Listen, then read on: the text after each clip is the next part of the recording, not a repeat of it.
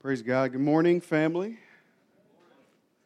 I am excited again today that we get to hear from a friend of the Crossing Church, a brother in Christ, a pastor down in Alexandria, Louisiana. His name is Vincent Smith. I'll call him up in just a second. If you don't know, we are in a series, Voices, and we are looking to hear from the voices of others, to speak into the life of our church.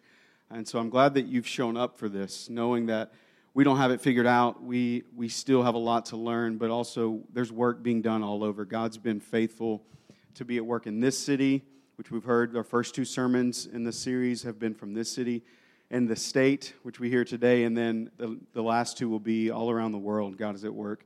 And so there's reason to be encouraged and reason to be hopeful for the future of this church and the future of the kingdom of God. And so I'm going to invite my friend and brother up, Vincent Smith, and I'm going to pray for him before he leads us in a proclamation of truth with what the Spirit has put on his heart. But I also want to say Vince is not only a pastor and friend, he is one of my longest time friends. Is that a word? Longest time friends? That's a phrase? That's a phrase. Longest time friends. He has been a good one, and so I encourage you, if you want a friend, he's a good one to have. Get to know him, love him well while he's with us. And let it be known that he's not here to make much of himself or his church, but about God. And I can say that without even asking him because we're that close. I know that's his heart. He wants us to be encouraged and equipped. So let's pray in gratitude and for our brother. Lord, I'm so grateful for who you are, and on this Father's Day, for being a loving Father, for being what none of us could be in our own strength and our own abilities, for being perfect in every way and doing everything necessary to make us your own, adopting us into this family. And so we first celebrate a Father who has loved us and saved us. And we know that you are faithful not only to do that, but to equip us for this mission you've sent us on. And so I pray for my brother this morning as he seeks to study your word and find the ways to communicate it clearly, but not just to be a good preacher, but to see you glorified more, to call your people to what you've called us to equip the people for the mission you've sent us on. And so I pray that he would feel near to you in this moment, that he would see the Holy Spirit moving in him and through him in this moment, that we would be encouraged and equipped because of the gifts you've given him and the power of your Spirit to move and work and do supernatural things. Save souls this morning, Lord. Save the lost. Sanctify your saints. And let us be encouraged by your word. In Jesus' name, amen. Love you, man. Thank you, bro. Crossing Church, good morning. You guys are looking good. I like that, Thomas. I appreciate it. That was much received. Let me just say it is an honor to stand in this space as a pastor of a church.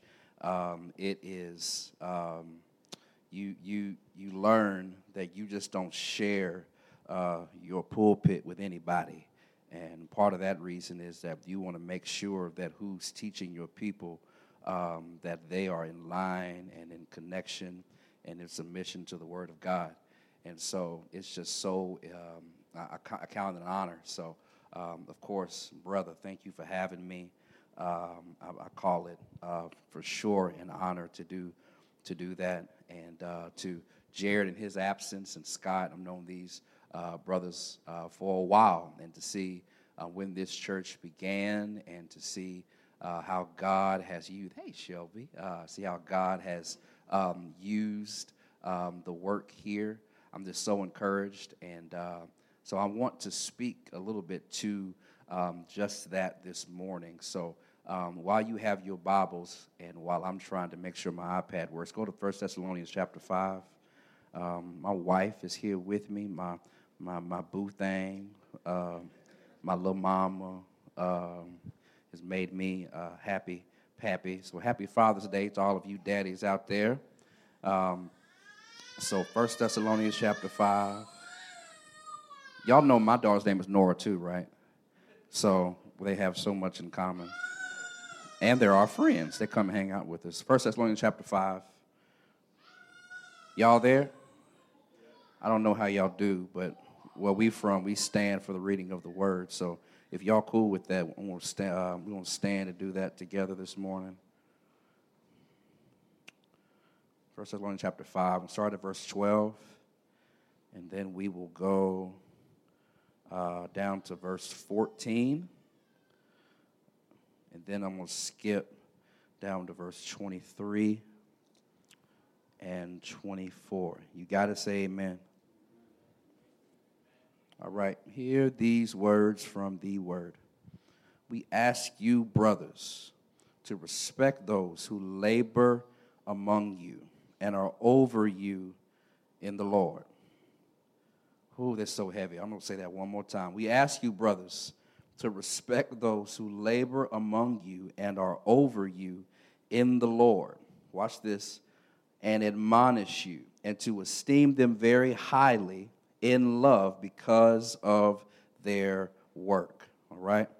In verse 14, we urge you, brothers, admonish the idle. I like this thing. Admonish the idle. Say that again. Admonish the idle. Encourage the faint-hearted. Help the weak. Be patient with them all. Now, let's skip to verse 23.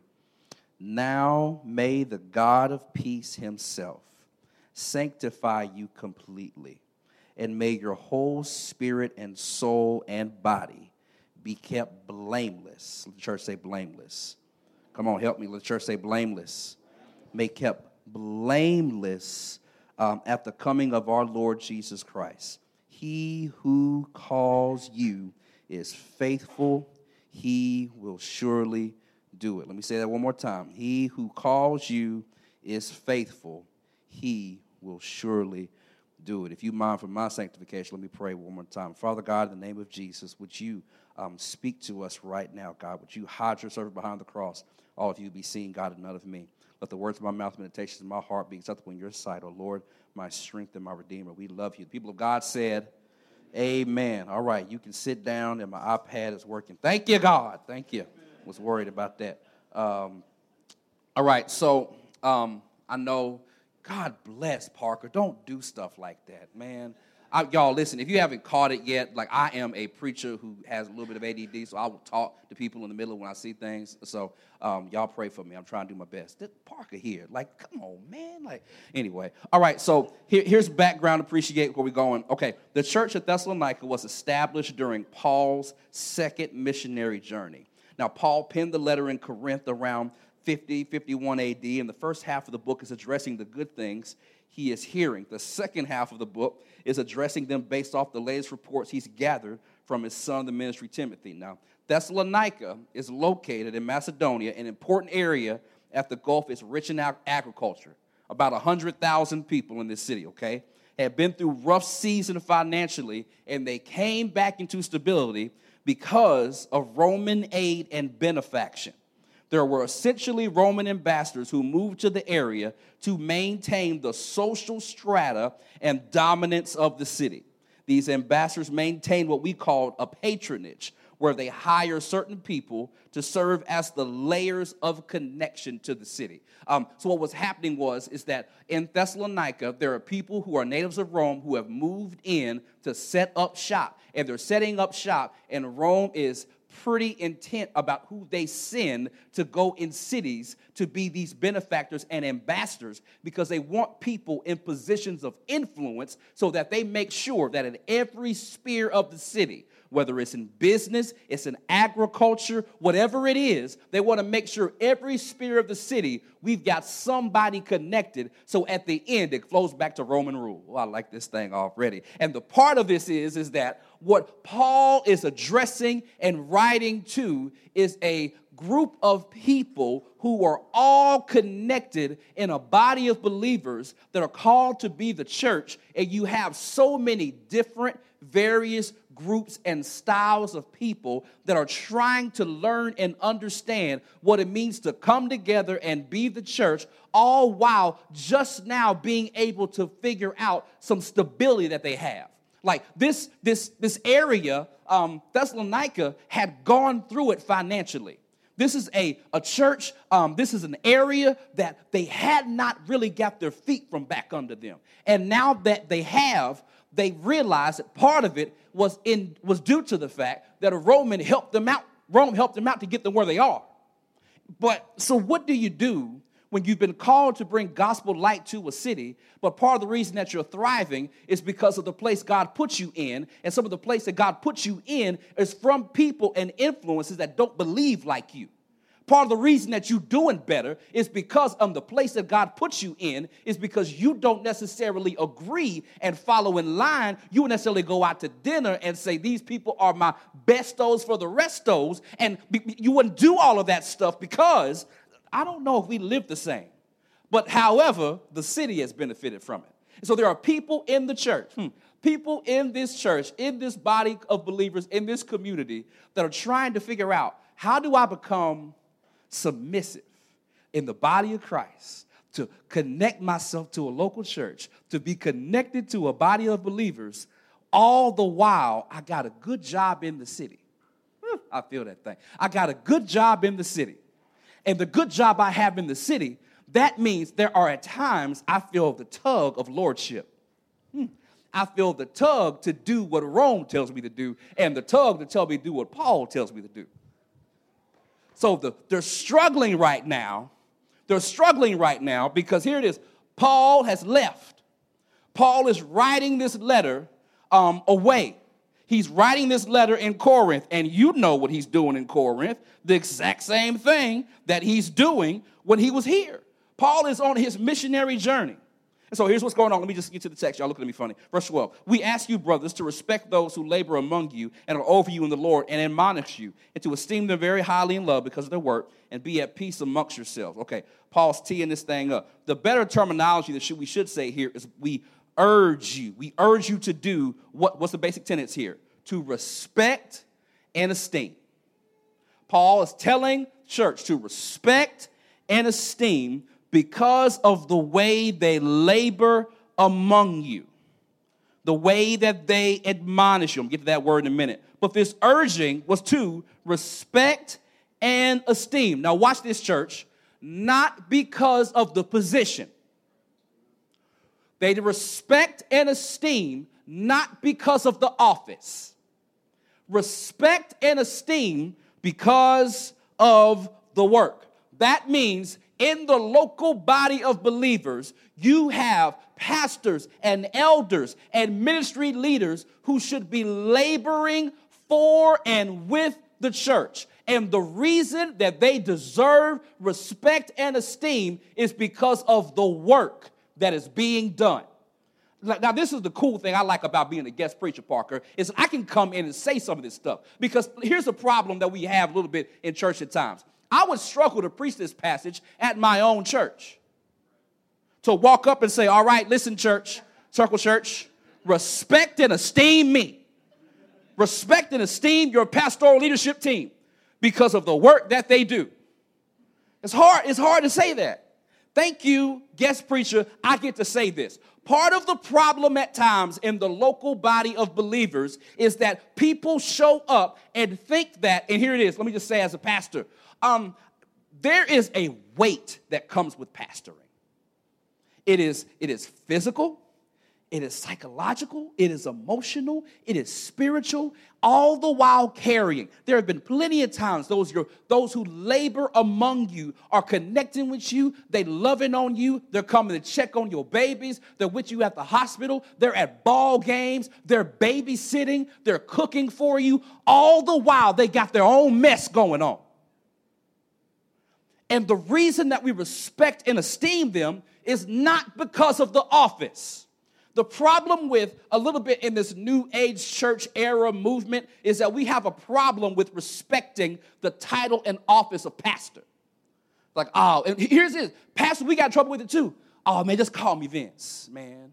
Just call me Alvin, man. Like, it's all good. You got to worry about that. No, listen, when I grew up, when pastor came in the room, you stood up, like that meant something. Like, hey, Rev here, bring out the good. Listen, there is friend, plates, and then there are like honorary plates. Like, your friends give your Target plastic plates, right? When pastor come, he got the good stuff you don't want to use that much because you got to wash it, So this, when pastor came, it signified some respect.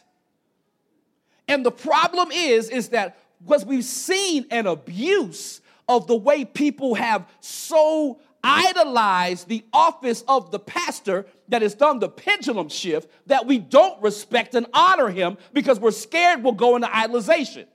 No. That is your pastor. These are your elders. You should respect and esteem them because of the work that they labor among you. This is a full-time job even when you ain't working. Your dad's on sabbatical right now, but even while he's away, he's thinking about his people. You never get time off.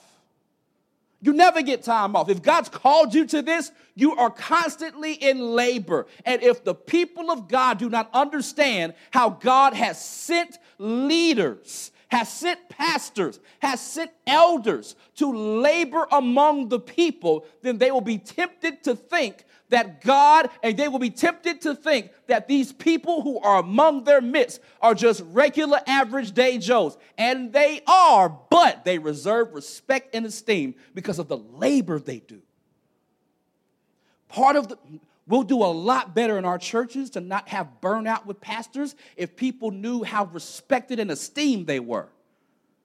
Don't wait till your pastor's having a mental breakdown to tell them how much you love them.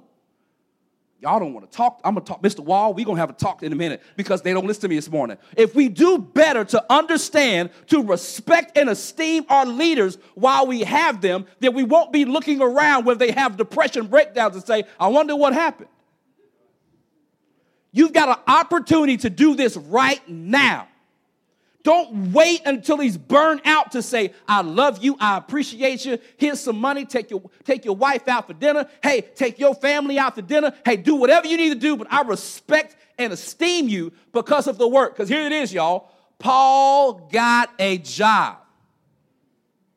You know why Paul is saying you can respect and esteem me? Because I'm working. There's sweat on my brow right now. I'm laboring among you, but I'm also working. We can talk about bivocational life. We can talk about full-time life. It don't matter. Paul is working, and he's leading the people in this church and saying, those who I have left here who are going to labor among you, you can respect them because they're working. So don't get into the business of, well, Brother Jared, Brother Kendrick, and Scott, and these guys, they're just regular old guys like you and me. No. God has called these men and women to lead you, and he's tailor-made these folks. We don't like saying that like that because it sounds like we're talking, oh, no. He tailor-made these folks to be able to lead and guide you and labor among you. Am I in here, church? Now, here's the thing. The text says, I can't just talk to the leaders now. I got to talk to you. Okay, look at verse 13. Oh, man.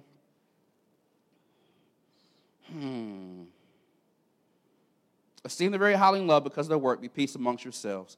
I'll get back to that in a second. I don't want to deal with that before I shout. Verse 14. And we urge you, brothers, there's that word again, admonish the idle, encourage the faint-hearted, help the weak, be patient with them all. Here's that word again. We urge you. Okay. We urge you to find a good seat. We urge you to pick the missional community group that best suits us. We urge you to have continually something negative to say about the worship gathering. No, we urge you to do your part. I feel the Holy Ghost right there. Admonish the idle, encourage the faint-hearted, and help the weak. Now, I know I'm supposed to be building up and laboring and making sure that we understand the work and labor. Because here's the thing. I want to tie this into Father's Day because Dads, when we get Father's Day gifts, it's always connected to the work that we do. Have you ever noticed that? Like, what was it? Ties. Like that tie is going for something into work. Toolbox. Well, that toolbox, like, well, he's not a contractor. No, but you're telling him that when he gets home, he got work to do. You know what I'm saying? Like,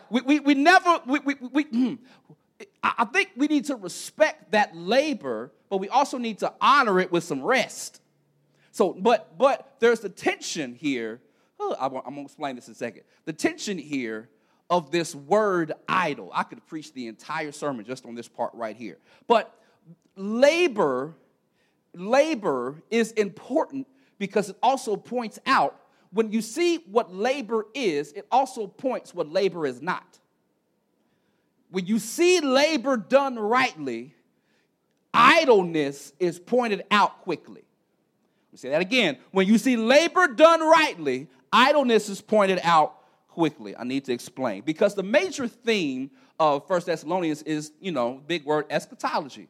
Means the theology of the end times, essentially, okay? Theology of the last things. So part of the reason that he's writing this letter is because there were many of the members had fallen asleep.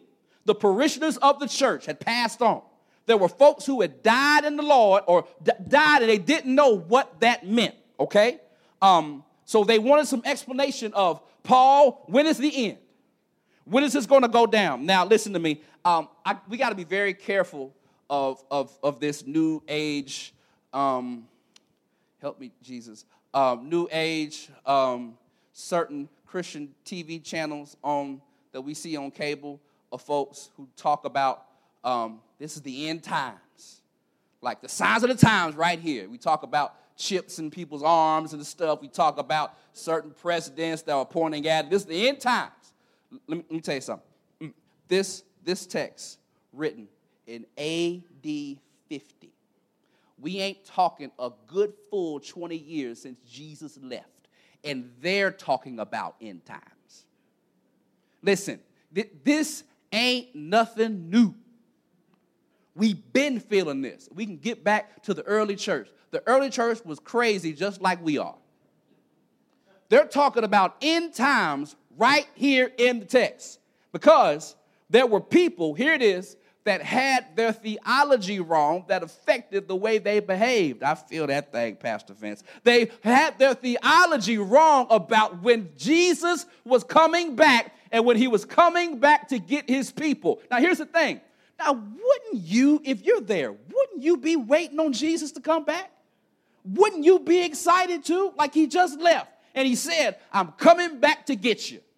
And it's like, that's right. He's coming back, y'all. But with that anticipation, there were people who sounded, let me go here. Have you ever ran to folks that they super deep Christians? They never had a bad day in their life. It's always hallelujah. God is good, better than I deserve. John Piper quote number 1 and number 2. Paul Washer sermon number 3. Like everything is always great. You know what I'm talking about?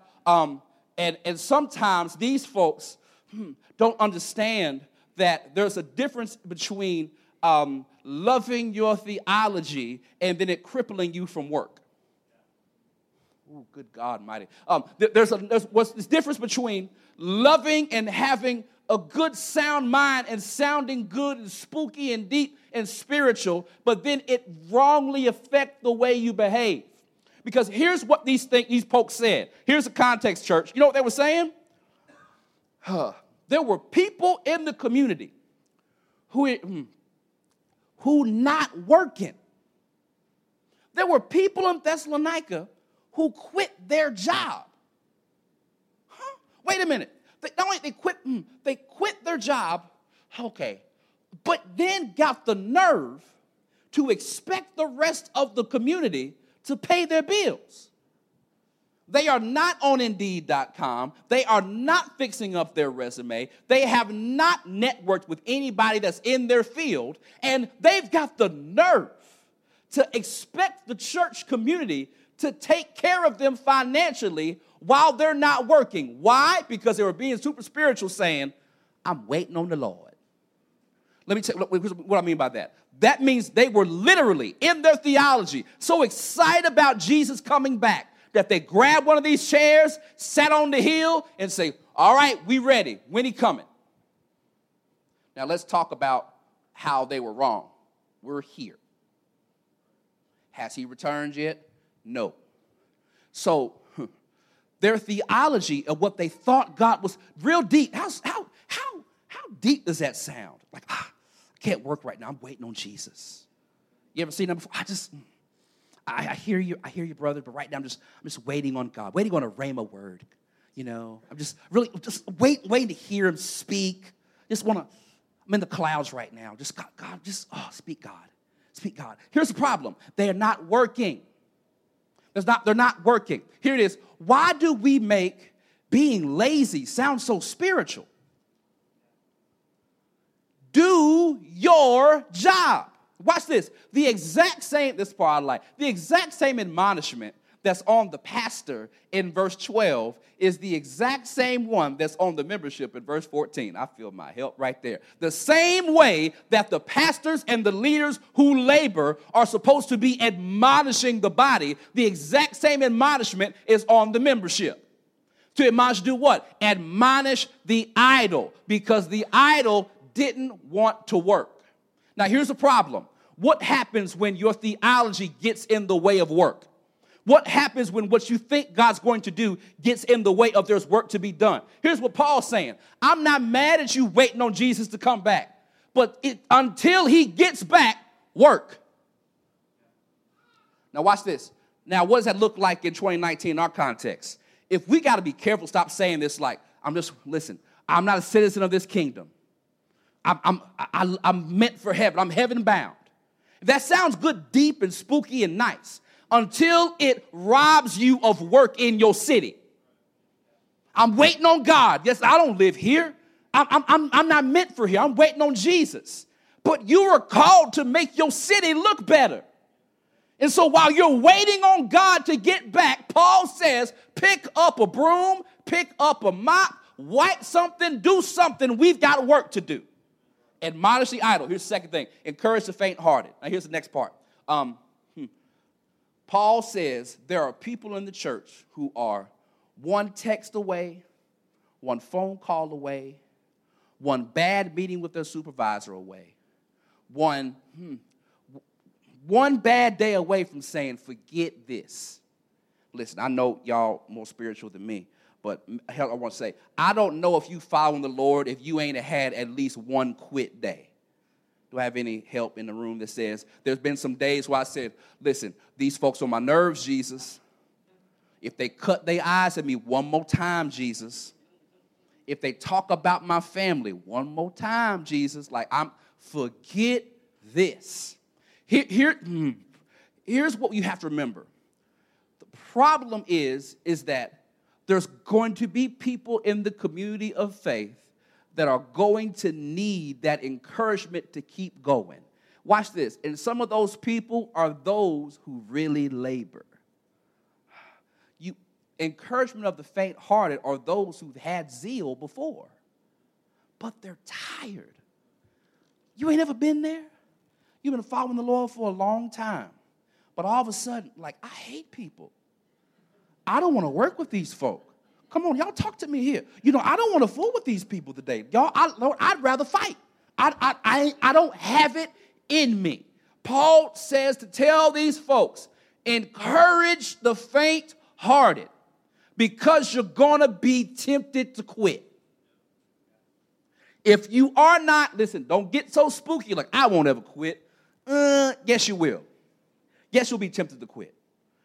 Yes, you will. If it hasn't happened yet, it's on the way. The right circumstances will come up. The right person will come up. Y'all don't want to talk to me. The right money will come up, and you'll be tempted to quit. Paul says, encourage these people. Then help the weak. Admonish the idle, encourage the faint-hearted, help the weak. Have you noticed right here that this admonishing part was prophetic in nature, and then the encouraging and helping is pastoral in nature? And that means everybody has that responsibility. You have the responsibility to admonish people as a member, have the responsibility to encourage people as a member, and then to help people. And watch, help the weak. Help people who ain't got enough to help themselves. Doesn't that connect with your mission statement? They don't want to talk to me, Kendrick. Don't that connect to what you say you want to do? Watch this. That's what I like about this text. It's active, though.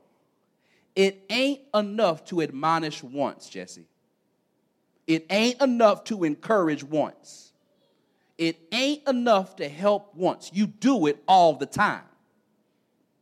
And Mashi Idol, I'm trying to get there. Encourage the faint-hearted, help the weak. Now, y'all, we're going to have to fight a little bit. This is what Paul made me mad. Ready? Be patient with them all. Paul, you got me. Paul, you got me, because I don't like these folks. Y'all, listen, I don't know about y'all. Maybe I need to pick up and go home, but I've had those moments where I'm like, I don't want to fool with you. I don't want to talk to you. I don't want to pastor you. I've got nothing encouraging left to give you, because I feel like every time I say this, you still ain't getting it. I've admonished you. I've told you to get up and work, and you ain't working. I've encouraged you to don't quit, and you're going to hang in there. And we've had a really good talk about it. And then 15 minutes later, I look on Facebook, and you were pouring out your guts to the world saying, oh, woe is me. Like, I thought I just encouraged you. Then there are people who need help. They need help. You know what I'm saying? They need, and listen, and you give them help. You give them money, and then they go broke again. I just gave you money once. I'm not giving you money again. No, it's active. It ain't enough to do it once. You got to continue to do it. Paul says there's some patience connected with this. How do I know? If God's been patient with you, you have a responsibility to be patient with those you encounter. Okay. Let's hurry.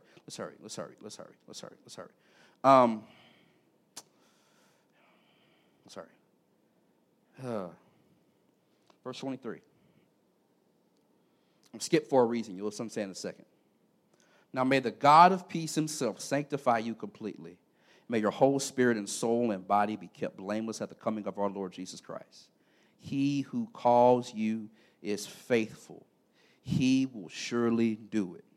Now, I know y'all real deep saints, and y'all shout on the Bible, so I thought that folks would have been flipping over chairs and running around the building by now. Let me read this one more time. Now, may the God of peace himself sanctify you completely.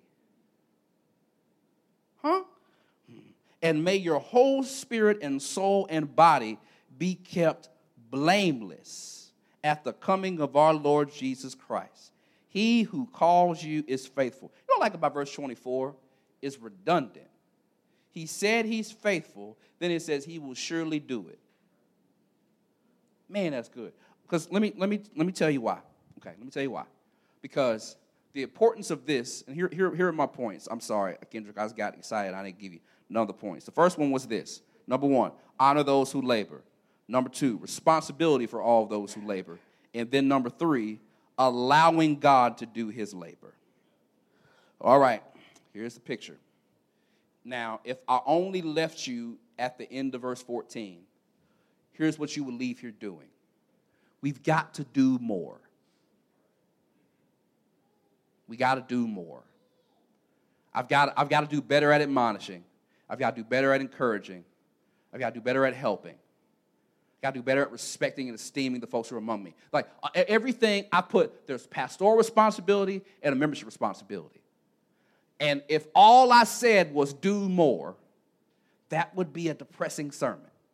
Watch this. Have you ever, I know that you don't have sometimes, kind of here, Monroe's doing a lot better in aesthetically pleasing things. Like me and Parker used to leave Monroe sometimes. Me and Casey Parker leave. We were like, golly, why does Monroe stink? You're like, gosh, why is everything I see just like, I'm just tired of looking at this brick wall. Like there's nothing to look at, But if you've ever left and done a little bit of traveling, have y'all ever seen a sailboat in action? It's a beautiful thing. Isn't it wonderful? Like, oh my goodness. What am my eyes seeing? And a sailboat in action is beautiful. Now watch this. If you look at the sailboat and how ornate it is, there's craftsmanship on the wood, like there's all of the, I'm not going to tell you the terminology because I don't know it. I just know it looks pretty, all right? And the craftsmanship on the wood and the way it's laid out, and it's built to glide on the water. Here it is, church. Making the sailboat look more pretty is useless if the wind doesn't blow. Watch this. Look at the text. Now may the God of peace himself, y'all don't even see me coming, sanctify you completely, and may your whole spirit and soul be kept blameless at the coming of our Lord Jesus Christ. He who calls you is faithful. I still lost you. Let me get you another way. Okay, so my father, his name is Alvin Smith. My first name is actually Alvin. I'm a chipmunk. And my dad and I, when I was in high school, early college years, we banked at the same bank. We banked at Regions. And my dad's a State Farm insurance agent. So my dad has a personal account. He has his State Farm business account. Then I've got my account, all right? All in the name of Alvin. Now, Regions somehow deposits a large sum of money into my account. Now, I know y'all more spiritual than me. Y'all a little more deep than I am, but I was about to go to the mall, and find me something, some shoes, something. And so we got to, I was like, something's wrong here. And so what happened was that Regions they took a while to catch it. Regions called my dad, then they called me to try to verify what was going on, okay? So they called my dad, they called me. Here's a picture of what happened. They called my dad, called me, here's what happened. The bank said, and they finally got to me and said, how did you know that I find out that this wasn't, my checking account? Because obviously somebody made a mistake. It wasn't my fault. I didn't deposit that money in my account. That was on them. Anyway, so I said, how'd you find out? First of all, they said, well, we looked at your account history. I'm like, that's so mean. Like, that's so mean. Don't say that. But here's what it is. They said, we looked at your account history. We also looked at the profile of your account. And we looked at the profile of your account. We discovered, watch this, that this was not your job.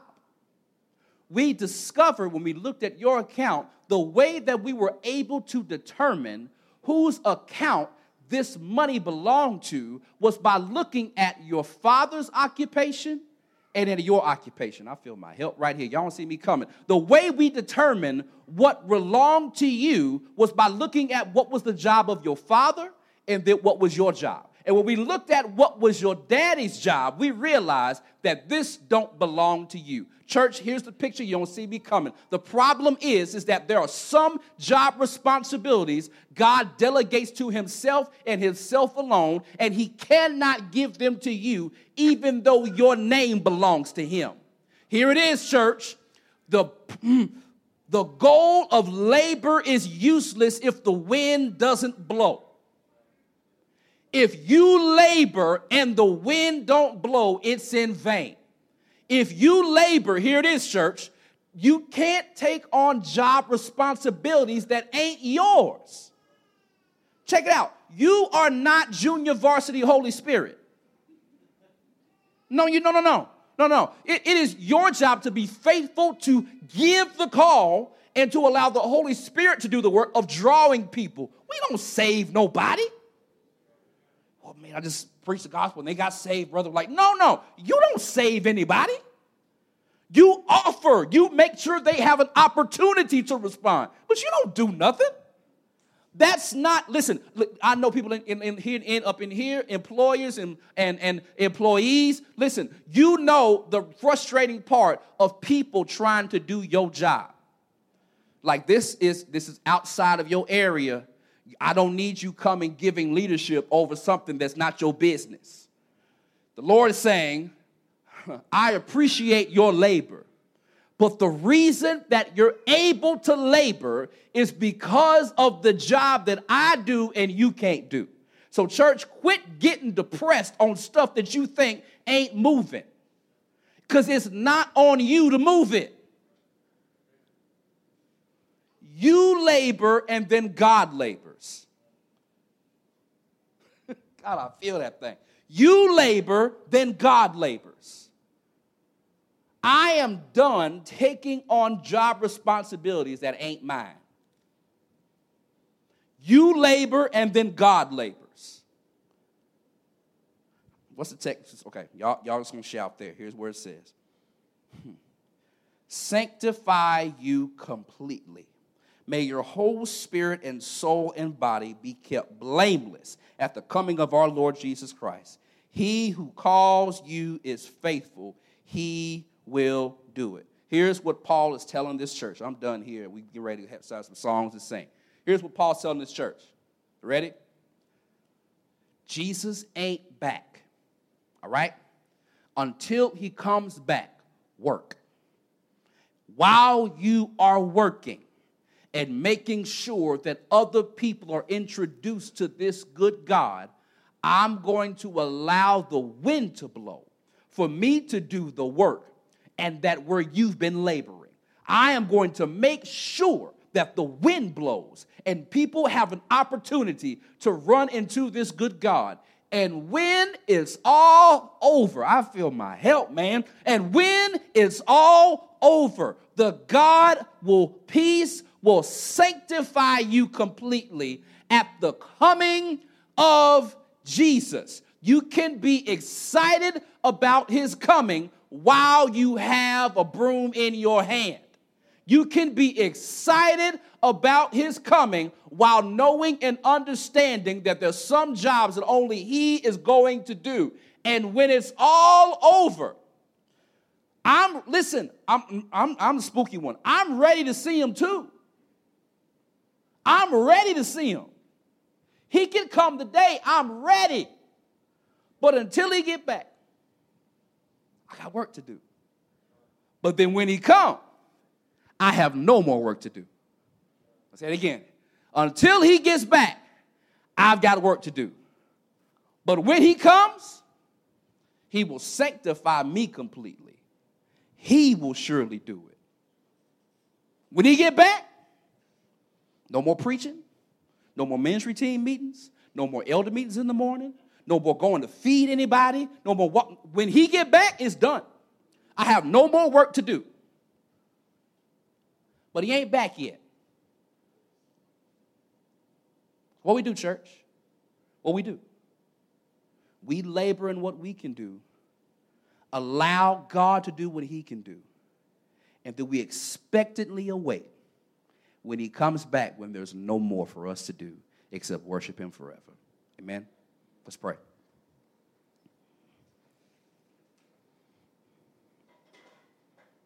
God, you've been so faithful to us.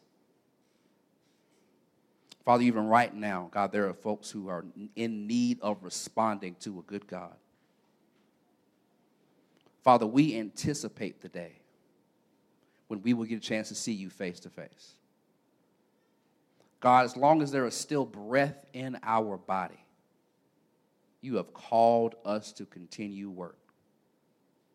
But God, may we not be so arrogant,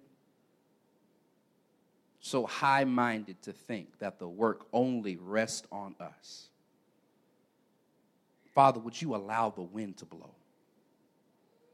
Father, would you allow your Holy Spirit to do the work that only it can do? We need you, God. So may we respond and we be obedient to what you're speaking to our hearts right now. God, we are in need of a visitation from you. God, that encourages us to keep on, but pushes us to obedience. Help us to be obedient in the way you call us to respond right now. In the powerful, matchless name of Jesus, we pray. Amen.